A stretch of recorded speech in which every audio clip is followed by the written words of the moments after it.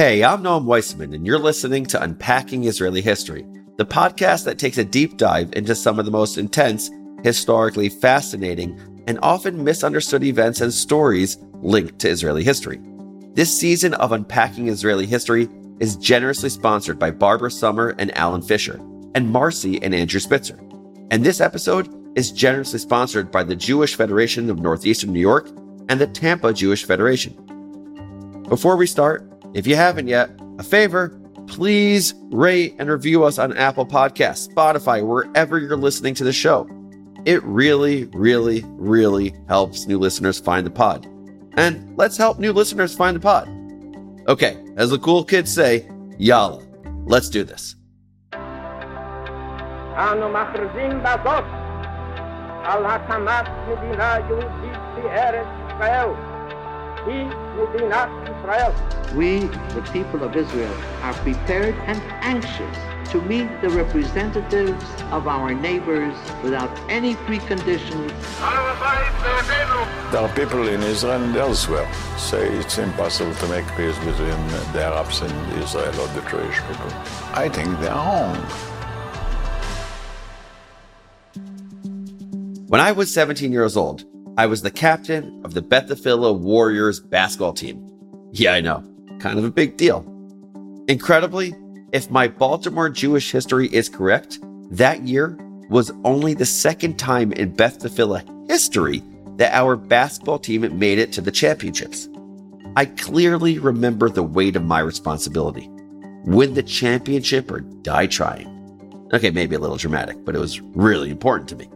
So I remember the final game against our arch rival, Park School, with piercing clarity. 10 seconds left on the clock. We were down 3. The intensity was palpable. Coach Klaff looked me straight in the eyes and gave me one of his customary pep talks. Weissman, you want this? You got it. Take us home, baby. I remember the feeling of the ball in my hands, pebbled and heavy. I remember that time seemed to stutter and stretch, so that every breath felt like an age. I remember Josh Lauren guarding me, staring me down, determined to stop me. And with what felt like thousands of eyes trained on me, I just froze. And then, as though my body had made the decision that my mind was too jammed to make, I threw the ball to number 12, who wasn't even open. He tried to grab the ball, but his defender was too quick, and just like that, we lost. For years afterwards, I'd replay the scene. In every reimagining, the crowd got bigger, my paralysis more consuming, the moment of indecision stretching longer and longer, and eventually the ghost of my 17-year-old warrior captain's self began to accompany me everywhere. Before every big talk, before every presentation, every decisive moment, he would whisper in my ear, "You're going to freeze. You're going to lock up. You're too anxious to take the fateful shot." This became my narrative, the defining story I told myself about who I was, about my abilities, my character. I came to believe that this story revealed some essential core of me. Who was I? I was a person who would back down, unable to take my shot. The only problem is, that story isn't true. Oh, the details are accurate. I was captain of the basketball team. I did pass up the last shot, and we lost a park in front of a packed crowd. But the specter of 17-year-old Noam dogging my every move, the way this story became a shorthand for who I was, that was entirely my own invention. A myth spun out wildly from verifiable facts. A partial truth that became the only truth at the expense of all the other truths about me. All the times I didn't freeze. All the times I did take the shot. Okay, that was a good public therapy session. But what the heck does it have to do with Israeli history, and particularly the Kishinev pogrom of 1903? As it turns out, a lot. And let's enter the nerd corner here. This story is a perfect example of what we in the biz call historiography, the study of how and why the history we know came to be. History isn't just a series of facts strung together in a tidy chain of cause and effect. It's a shapeshifter. Its final form dependent on who's telling it, where they start the story, where they end it, the truths they emphasize, and the truths they ignore. Before diving in, I want to express my deep gratitude to Stanford University professor Stephen J. Zipperstein for his fascinating, deeply researched book, Pogrom, Kishinev, and the Tilt of History. Though we use a lot of sources to tell this story, Professor Zipperstein's work was an invaluable resource in crafting this episode. And with that, let's talk about Kishinev. If history were just a series of facts, here's what I'd tell you. On April 19, 1903, Easter Sunday, and the 7th day of Passover, a mob attacked the Jewish community of Kishinev, a town in what is now Moldova. By the time the riot subsided, 49 Jews had been murdered, some in barbaric ways, and countless Jewish women raped. The pogrom would spark many changes in the Jewish community and beyond, energizing the Zionist movement, horrifying the American government, and even spawning the NAACP. Simple, clean, verifiable, and completely devoid of life.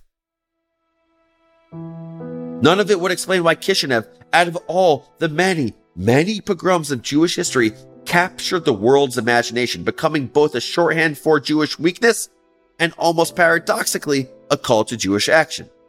And to understand why that is, we have to leave behind the rote recitation of facts and venture into the construction of history, the poetry and propaganda, and even a few well-timed lies that spun a myth around a series of facts.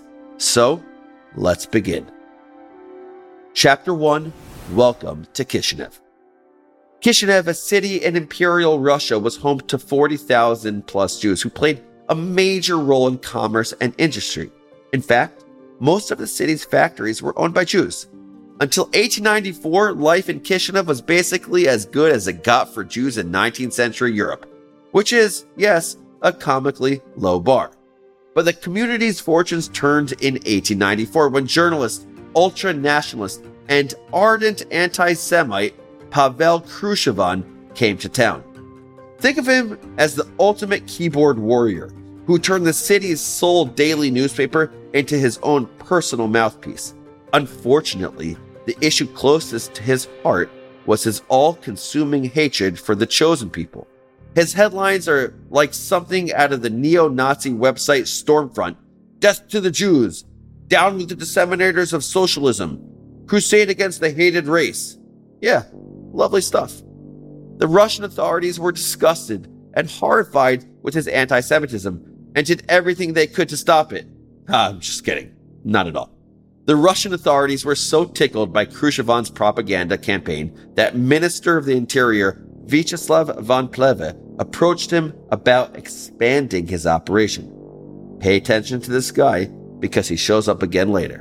In 1902, with Plehve's generous backing, Khrushchev launched another anti-Semitic newspaper, this one in the Tsarist capital of St. Petersburg, so that he could spread his Jew hatred far and wide. And he got his lucky break in early 1903 with the death of two young Christians. Though one was a murder committed by a family member, the other was a suicide, Khrushchev wasn't about to let the facts get in the way of a good story. With the blessing of the Russian government, Khrushchev used his platform to let Kishinev's Christians know that if they wanted to execute bloody justice on the Jewish community, the time to do it was Easter. And because he was fully aware of the power of fake news, Khrushchev and his cronies used the weeks before the holiday to hand out a pamphlet called The Rabbi's Speech, which detailed a meeting of 12 Jewish elders in a graveyard to solidify their plans for world domination. You know, you can accuse Khrushchev of many things, but subtlety is not one of them. The pamphlets and the newspaper headlines worked, and not just in Kishinev itself. People came from all over to participate in the so-called bloody justice. The city's Jews could read the writing on the wall, and they begged anyone who could help to intervene. Clergyman to clergyman, the chief rabbi asked the bishop to tell his congregants that the church denounced all forms of blood libel. The bishop responded that some Jews did commit ritual murder, so he couldn't possibly say otherwise to his flock.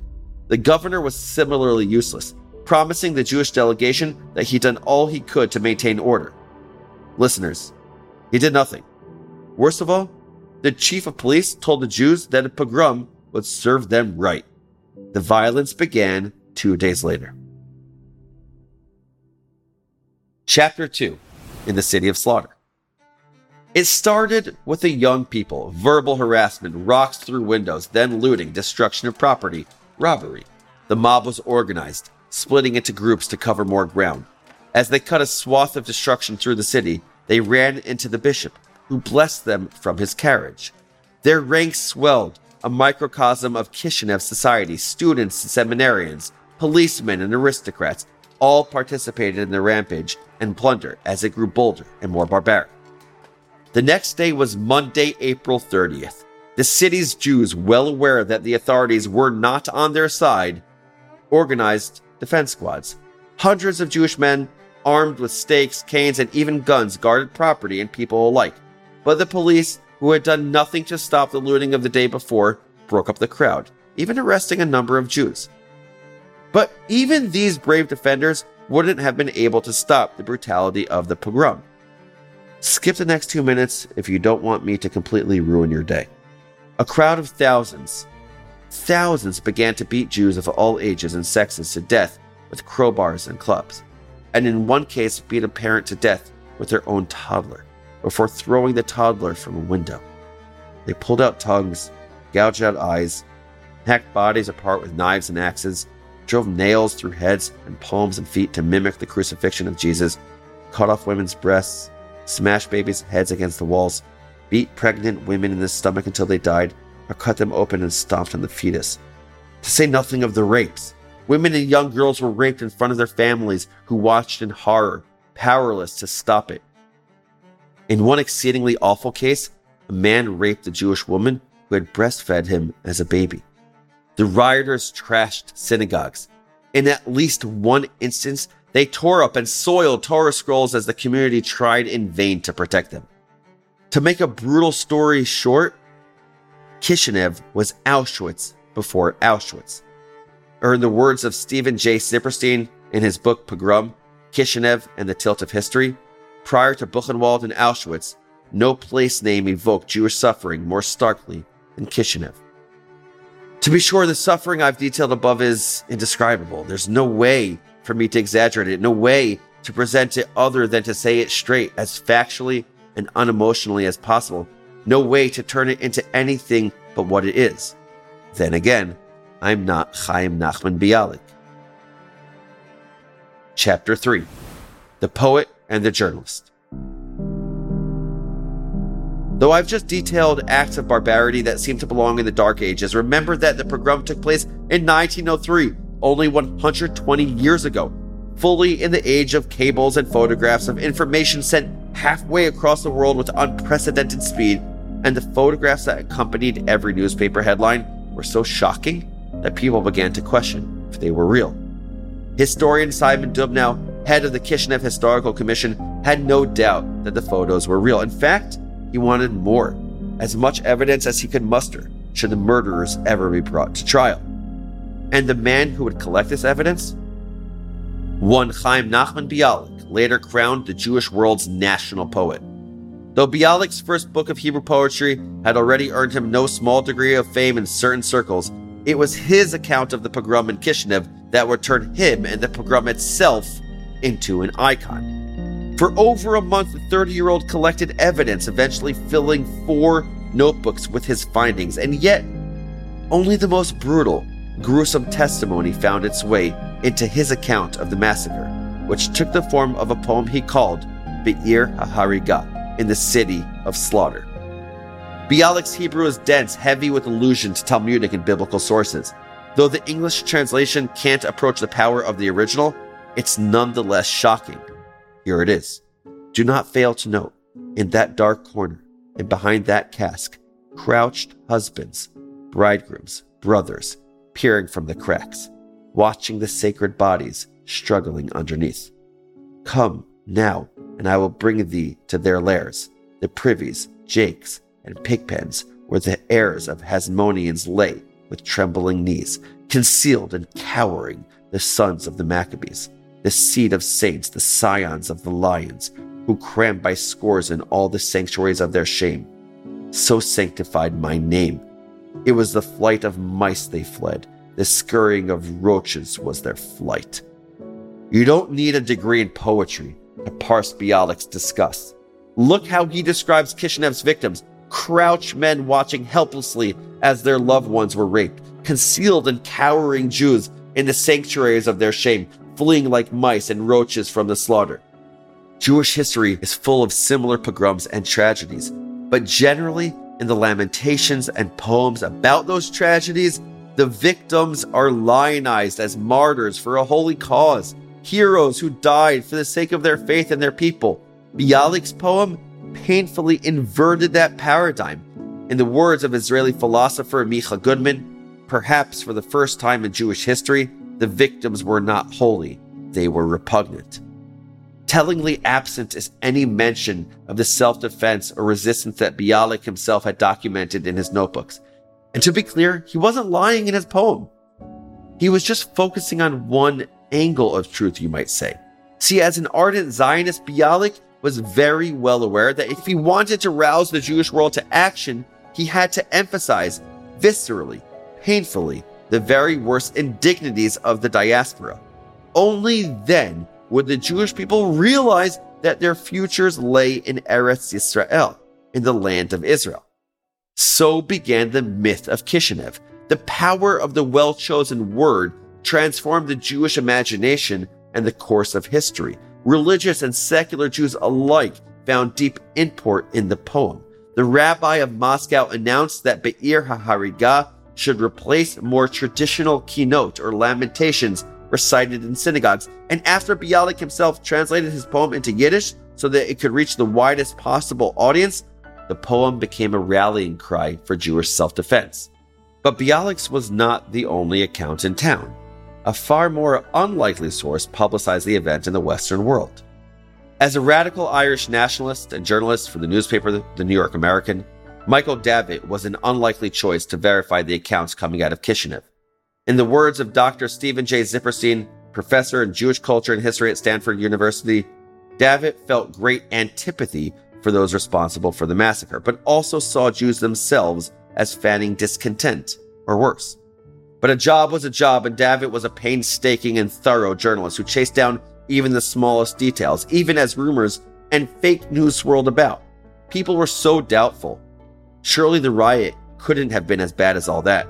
Surely those harrowing photographs had been doctored. Maybe the Russian government was correct in blaming the whole affair on a couple of young hooligans and even on the Jews themselves.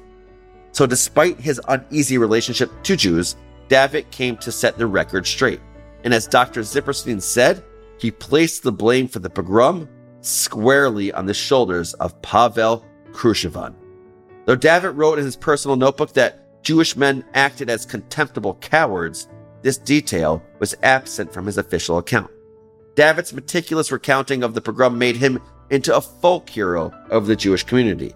One play written about the riot calls him, or the fictionalized version of him, the truest, dearest friend our people ever had. Two accounts of the riot, both entirely different, both entirely true. Behold the construction of history. Chapter 4, the aftermath. So now we have two narratives, Bialik's, which showed groveling, cowering Jews, and Davitt's, blaming Khrushchev for the evil perpetrated in Kishinev. Both are true. Both are also completely different in their thesis and their aims.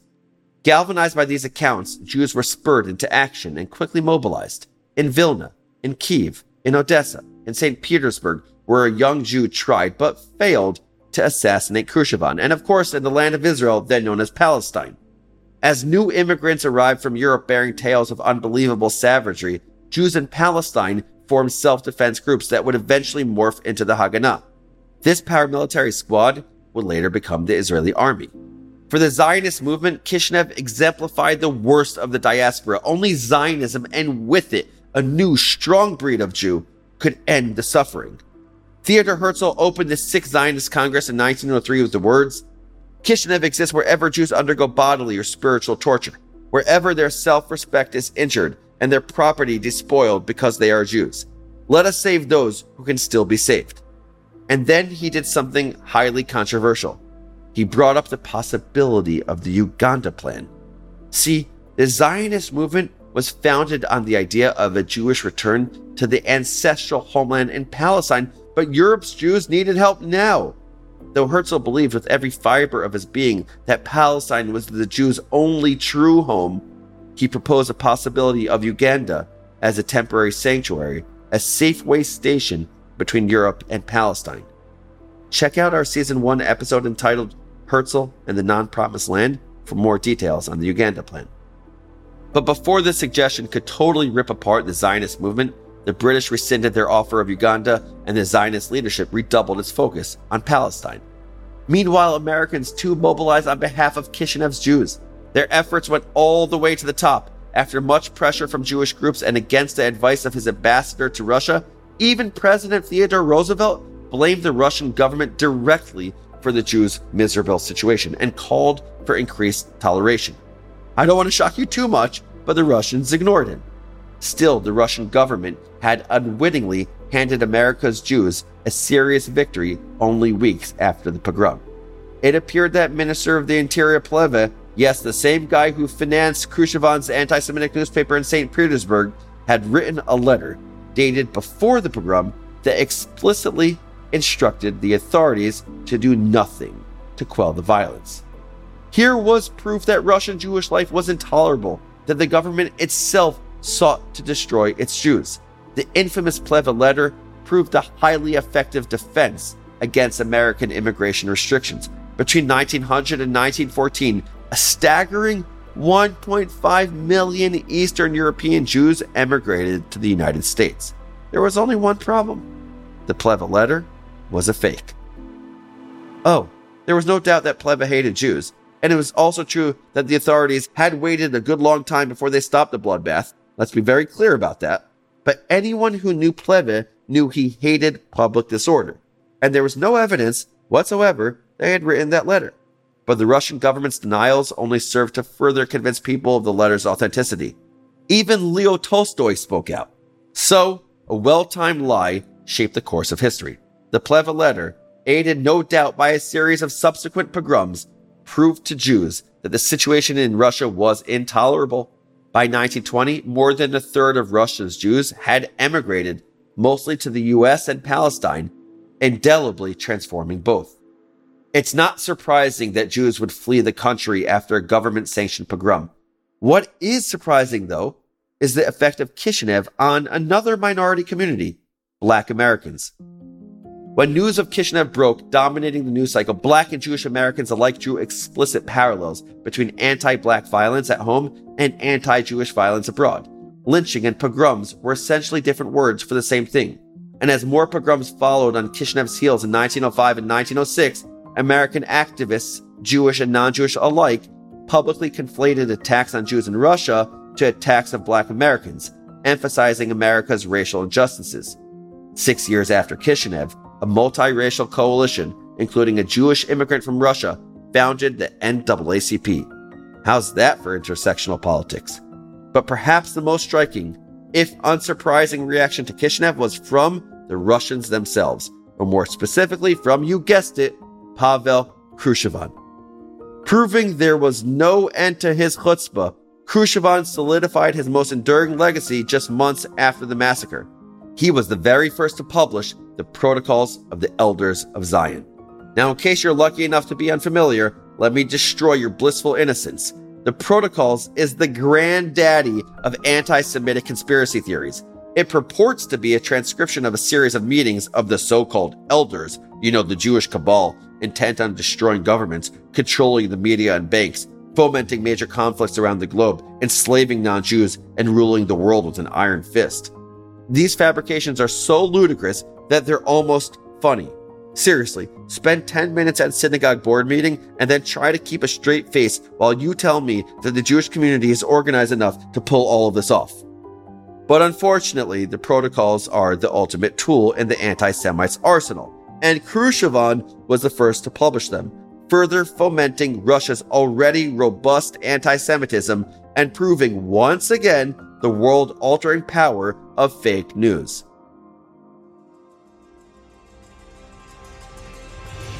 So that's the story of Kishinev, and here are your 5 fast facts. Number 1, Kishinev is perhaps the most famous pogrom in the Jewish imagination, not because of its death toll or savagery, or because of the encouragement from local authorities, none of which sadly were new. No, Kishinev's notoriety demonstrated a couple of things. The first is the power of the photograph, which displayed the savagery plainly. And the second is that the way you tell a story is just as important as the facts you recount. The event was best memorialized in the Jewish world by a wrenching poem called Be'ir HaHariga, whose depiction of Jews as cowards and weaklings was responsible for the formation of Jewish self-defense leagues in Europe and beyond, the most famous of which, the Haganah, would later become the Israeli Defense Forces. Number 2. The Kishinev pogrom took place largely due to the efforts of Pavel Khrushchev, whose anti-Semitic newspaper headlines and pamphlets stoked a deep and violent hatred of Jews. After nearly a decade of Khrushchev's incitement, the people of Kishinev spent Easter of 1903 taking revenge on the Jews for offenses that Khrushchev and his cronies had invented. Local authorities did nothing to stop the brutality, and some even participated in it. Number 3. The pogrom so horrified Theodor Herzl that he proposed the controversial Uganda plan at the 6th Zionist Congress. Seriously, check out our Season 1 episode on Uganda. The proposal was highly controversial and ultimately fruitless. Number 4. Kishinev changed American demographics. Though President Theodore Roosevelt condemned the massacre, he stopped shy of making any policies that actively encouraged Jewish emigration from Russia. However, the Jewish community was able to block proposed immigration restrictions due in no small part to a letter from the Russian Ministry of Interior that proved the government's involvement in the pogrom. This letter, however, turned out to be a forgery. And number 5, the ongoing press coverage of Kishinev spurred American liberals, black and white alike, to consider the many parallels between Russia's Jews and America's black community. In fact, many Jewish activists explicitly connected anti-Jewish pogroms in Europe with anti-black lynchings in America. As Kishinev dominated the news cycle, the black community pressed for increased protection at home, establishing the NAACP in 1909 to promote black civil rights. Those are the 5 fast facts, but here's one enduring lesson as I see it. Despite its relatively low death toll, especially compared to the massacre of over 100,000 Ukrainian Jews between 1918 and 1921, the Kishinev pogrom is the one we remember. And not just because of the facts of the pogrom, the rapes, the brutality, the looting.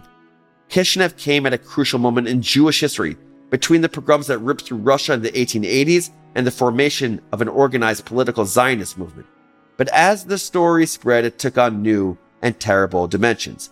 In the wake of the devastation, more and more Jews came to agree with Zionist thinker Ahad Ha'am, who said, "It is a disgrace for 5 million human souls to unload themselves on others, to stretch their necks to the slaughter and cry for help, without as much as attempting to defend their honor and their lives." Jewish safety, Jewish self-defense, and eventually Jewish self-determination became the paramount priority. But it took Bialik's castigations in Be'ir HaHariga, his portrayal of the victims as pathetic, weak, corrupted by millennia of exile, to inspire the global Jewish community to reclaim its former status as heroes and Maccabees. At the same time, as Bialik's poem solidified the myth of Kishinev and attracted more and more Jews to the Zionist cause, the world's most enduring piece of anti-Jewish propaganda was born. It, too, reshaped the course of history, reinforcing a much darker myth about the Jewish people. So what do we do with this? What does it all mean? I don't have a great answer to this, but I can't help but consider the Russian invasion of Ukraine in 2022. As I doom scroll through increasingly grim headlines, I think about the Ukrainian Jews of 120 years ago. Jewish history in Ukraine is rich and ancient and complex. Ukraine is the birthplace of Hasidut, the home of a once great Yiddish culture, and it was home too to so many early Zionists. I think about these men and women, how they dared to dream of a state of their own, free of state-sanctioned anti-Semitism, how so many died, and in such awful ways, before that dream came true. And I think about the fact, the miracle, that there is a Jewish state to welcome all Jews who have no home, no shelter, no security. A New York Times article from March 8th, 2022 highlights this perfectly. The headline, "Once victims in Southeast Europe, Jews come to aid fleeing Ukrainians." And it reports something incredible, that in the town of Kishinev itself, now situated in Moldova, Israelis are helping thousands of Jewish and non-Jewish refugees evacuate to Israel. Prime Minister Naftali Bennett said, "In the same Kishinev right now, we're saving Jews. The raison d'etre of Israel is to be a safe haven for every Jew in danger. We didn't have it in 1903. We have it now." Yes, we have it now. I think about Bialik pouring his shame and disgust into his poetry. In 1903, could he have imagined Jewish people who are not cowering but saving? It's a rhetorical question, of course. I like to think about him writing a sequel to Be'ir HaHariga. Maybe he'd call it Be'ir HaMiklat, in the sanctuary city, where Jews wait for their brothers and sisters with open arms, ready to bring them to safety. I'll end with a blessing. Let's remember Kishinev, but let our identities not be defined by Kishinev. Thank you all for listening. One last reminder, if you haven't yet, subscribe wherever you get your podcasts and help us grow this podcast community by rating and reviewing us on Apple Podcasts. Now it's time for our favorite segment, Israel Nerd Talk, where we highlight one of you, our amazing listeners. We get the best emails from you guys, and we want to share them with the world. This week, meet Adam. Adam writes, "I write on this occasion to let you know how much I've enjoyed listening to your podcast Unpacking Israeli History. The content, the format, the passion is both thoughtful and meaningful, a different needle to thread. You are a gifted storyteller." Thanks, Adam. "And you have made me more educated about my people." That's awesome. "You have taken challenging topics and still managed to both share sadness and grief, yet present it in such a fashion that is ultimately uplifting. Chazak v'yamatz." Adam, bless your heart. Thank you. I'll tell you a secret. While I might hope to one day rival Joe Rogan for the top pod in the charts, probably won't happen, but I do it because I love it. I love the complicated and amazing story of the Jewish people, the story of Israel, and I love to share that passion with others. So thank you, Adam. And if you listening also have thoughts, comments, suggestions, ruminations, whatever to share, don't hesitate. Be like Adam. Send me a message at noam@jewishunpacked.com. Your email might even get on the show. Unpacking Israeli History is a production of Unpacked, the division of Open Door Media. Check out jewishunpacked.com for everything Unpacked related and subscribe to our other podcasts. Follow Unpacked at all the social media places like TikTok, Instagram, Facebook, YouTube, and Twitter. Just look for @JewishUnpacked. We'll end this episode with part of a song based on a kina or lamentation called Av Harachamim, Father of Mercies. It is sung in Ashkenazi synagogues to remember the victims of the Holocaust. I think it's entirely appropriate to play it as a tribute to the 49 dead and the countless others scarred for life by the events of April 1903.